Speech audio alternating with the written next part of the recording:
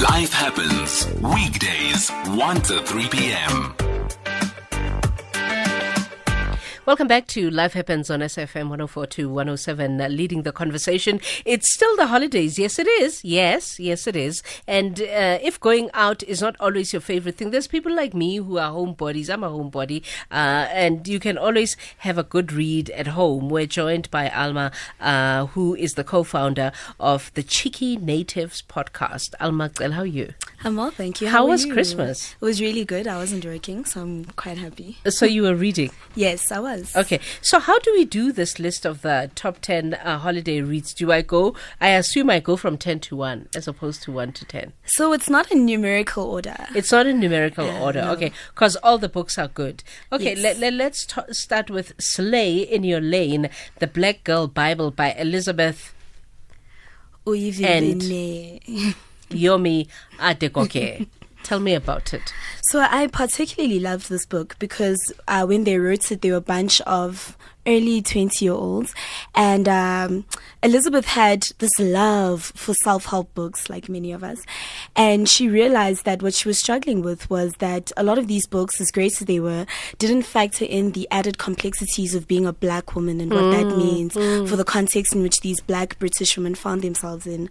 So she and her friend, because things are better done in pairs, got together and they interviewed 39 women who offered the kind of advice that they wish they had received as teenagers. And this really is like a Bible of advice, not just for young women, but for women in general, from women who are pioneers in their field.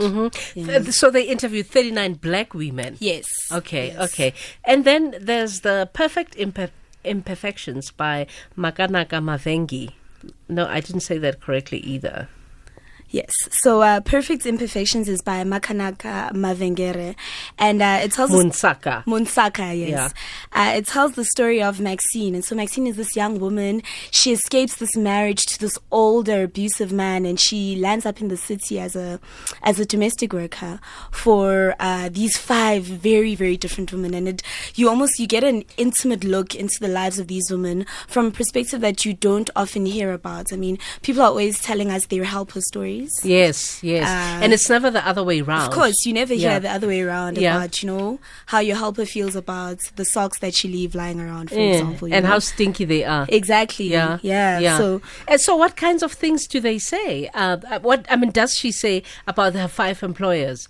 So she gives you an intimate account of what it looks like to work with somebody so closely and to know them well, but to also not be in their circle as a friend, as an because they're your person. boss. Yes, they're your boss, but you're also the person that is in their home, that's working in their home. And know them very intimately. Yes, that see them at their lowest in ways that other people may not, because there's the ability for them to keep up a facade outside of their home. And how different are the 5 bosses? They're very different. You have women who are, some of them are like businesswomen, some of them have what seem like these beautiful family lives. But seems like. And I think she really shows the other side of what it means to have this intimate connection with people, but not necessarily be their friend or their lover. Mm-hmm.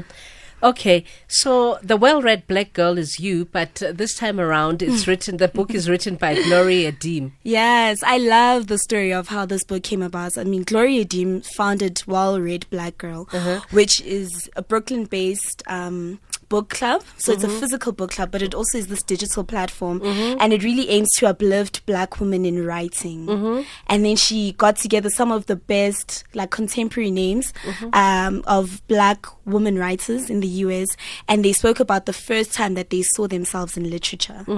And I mean, this book pays homage to amazing writers like Toni Morrison. Some of these essays are just so beautifully written. I'd love to hear what they say about Toni Morrison. Please get the book. I will get the book. Okay. Image in a Mirror. So I really enjoyed Image in a Mirror. I mean, it tells the story of these 2 twins who are separated at birth, right? Well, not at birth, but separated as young children because their mother makes this very difficult decision to send one of them to live with relatives in South Africa, and then one of the daughters stays with her in Uganda. And it charts these very different coming of ages that these 2 women have. At what point do they get to find out they're twins? They know about each other. They know so about they do each know other. about each other. Yeah. But they only meet in their mid-20s. Yeah. Yeah. And I'm sure it makes for an interesting read. The author's name is? Ijangolet. Okay. Ijangolet is the author of Image in a Mirror. If you keep digging, from Keletso Mopai. Oh, I love short stories. I think they make such ideal reading for holiday time. Yeah. Because you can read it and then put it down and then still go do whatever and then start another short story when you come back. Yeah. Which short story stands out for you if you keep digging?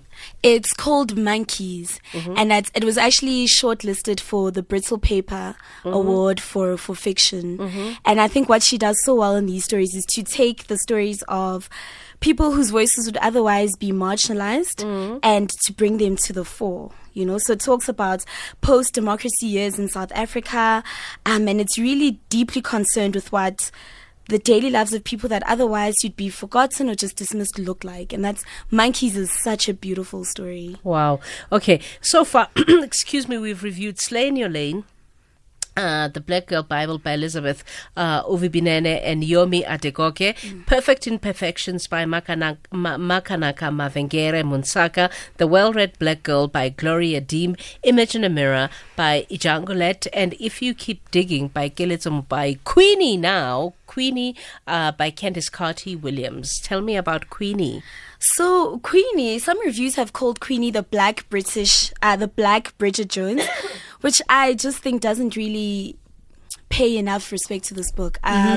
It's such an interesting portrait of what love, of what race look like in the UK today, you know? I mean, Queenie is this young black woman in her 20s. She's 25. She's having a quarter-life crisis. She has just had this... I never even knew there's such a thing, a quarter-life crisis. It's a real thing. Yeah. It's millennials are going through the most. Yeah.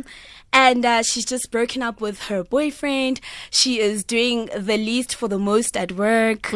She's had all of these problems at home as well, And she also, in one of the lines, she says that I just feel like there's no space for me. And with all the conversations we've been having about taking up space, it's so interesting to have a novel that speaks about young black women feeling like there's just no space for them in a particular place. And I mean, it's a story about race. It's about gentrification. There's commentary even on like the history of gynecology, and just in one of the opening scenes, right? And the ways in which black women's bodies have traditionally been viewed, not just by doctors of the medical profession, but even just in the ways that they navigate the space. So, yeah, I love Queenie. It sounds to me like in your mind you would love to have Zozibini write a story about this taking up space thing and how maybe she really took up space in New York in this 1 year. In fact, she must write a book and tell us what New York was like for a year, because she looks like she's living her best life there. Right? It's exciting. It's beautiful. Friday Black, Nana Kwame Ajay Brenya.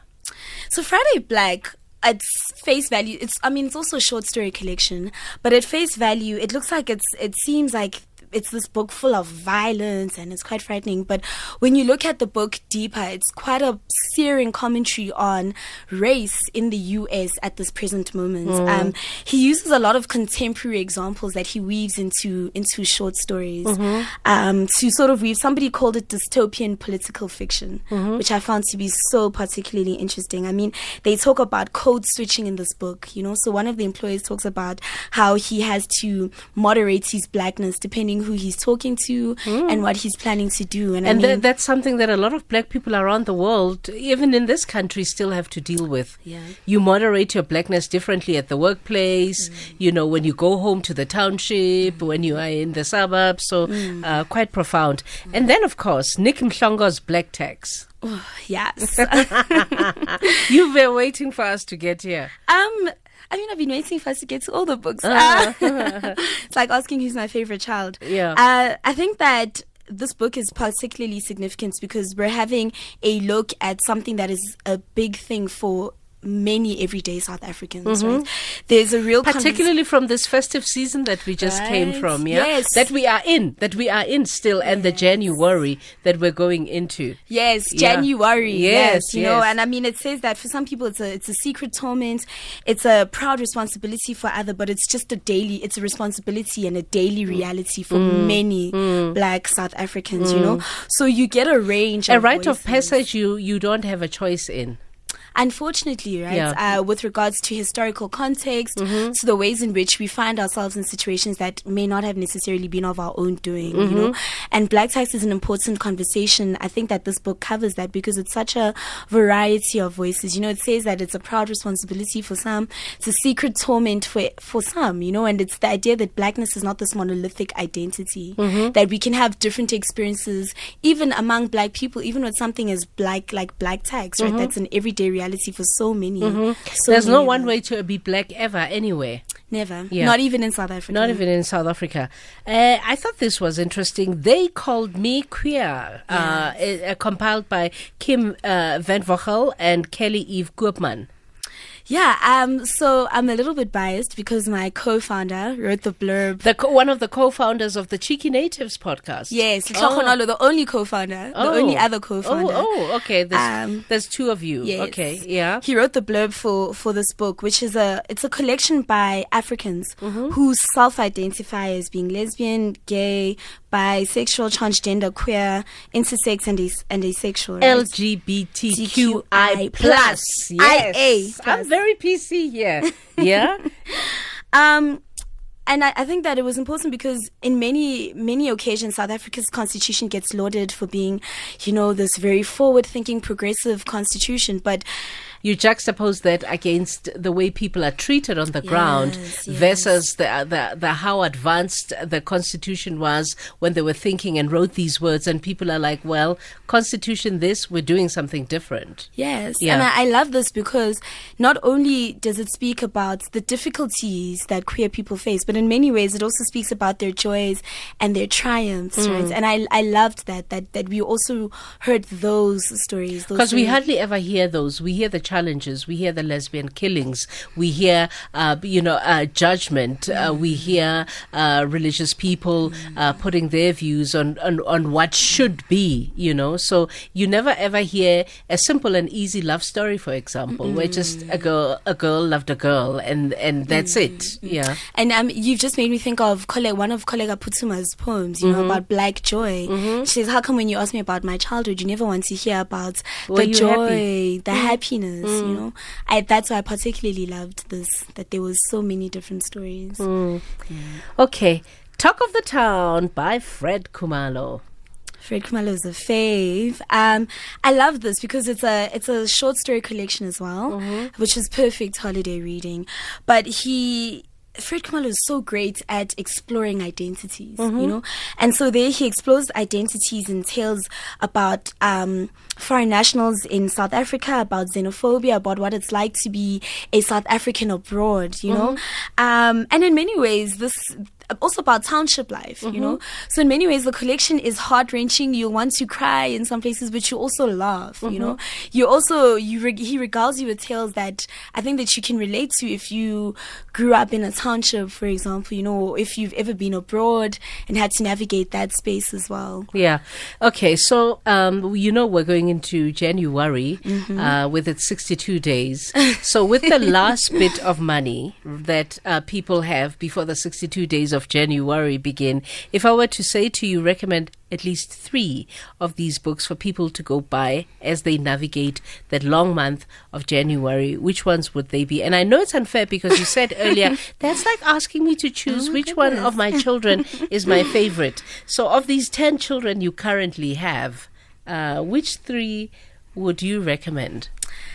So definitely Slay in Your Lane. Slay in Your Lane. The Black Girl The Bible. Black Girl Bible by Elizabeth Ovibinene and Yomi Adigoke. Yeah. Yes. If You Keep Digging. By Keletso Mopai. Yes. And this is so hard. I'm sorry. It's January. You have to think about January. People don't have money. Okay. This is difficult. I'm gonna have to say Friday Black. I absolutely loved Friday Black. Okay. So listen. Anyway, if you're rich and you can afford it, let's go through the names of the books again. It's Slay in Your Lane, which is one of the books that she double recommended for you to buy if you have some money left over and help you navigate the worries of January. When You Worry. Slaney Olane is The Black Girl Bible by Elizabeth Uvia Binene and Yomi Adigoke. And number 2 on the list that we had today is Perfect Imperfections by Makanaka Mavengere Munsaka, and The Well-Read Black Girl by Gloria Deem. Image in a Mirror, Ijangole, and If You Keep Digging by Keletso Mopai is the second one in the 3 that I asked her to recommend. She's giggling, but we're thinking about money issues, okay? And Queenie, the book by Candice Carty-Williams. Friday Black is the third one that she recommends by Nana Kwame Ajay Brenya, and Black Text, which is edited by Nick Mhlongo, and They Called Me Queer, which is compiled by Kim Van Voorgel and Kelly Eve Goopman. You said one of the co-founders of your podcast did what with this book? He wrote the blurb. Oh, so he right wrote on the the blurb. front of Okay, the book, yeah. okay. And The Talk of the Town by Fred Kumalo. So yeah, those are the top 10 holiday reads that we're suggesting from the co-founder of the Cheeky Natives podcast. Anything that you're looking forward to starting? So That you haven't started? Oh, I'm on the last chapter. Okay. Of H.J. Golakai's perfect score of the scores already. She also wrote The Lazarus Effect, and she's also just been nominated for the Moreland Scholarship, the prize for writing. She's a brilliant writer, and Bernadine Evaristo, Girl, Woman, Other, who just won, who co-won the Booker with that other book, that other author. The shade of it. The shade of it. You call it shade. Call it archiving. Okay. So I'm quite looking forward to starting that book. I'm quite excited to see what she holds in store. It was lovely to have you here. It was lovely to be here. It was lovely. Okay, make sure you go to the podcast, The Cheeky Natives, to hear Alma Cele, who speaks so glowingly about all of the books that she reads. I just want her to read them for me because I just want to hear her reviews. Listen to our podcast. Listen to your podcast. Thank you very much. Thank you. It's 2:56 news coming up at 3 o'clock with Nandika Piakas.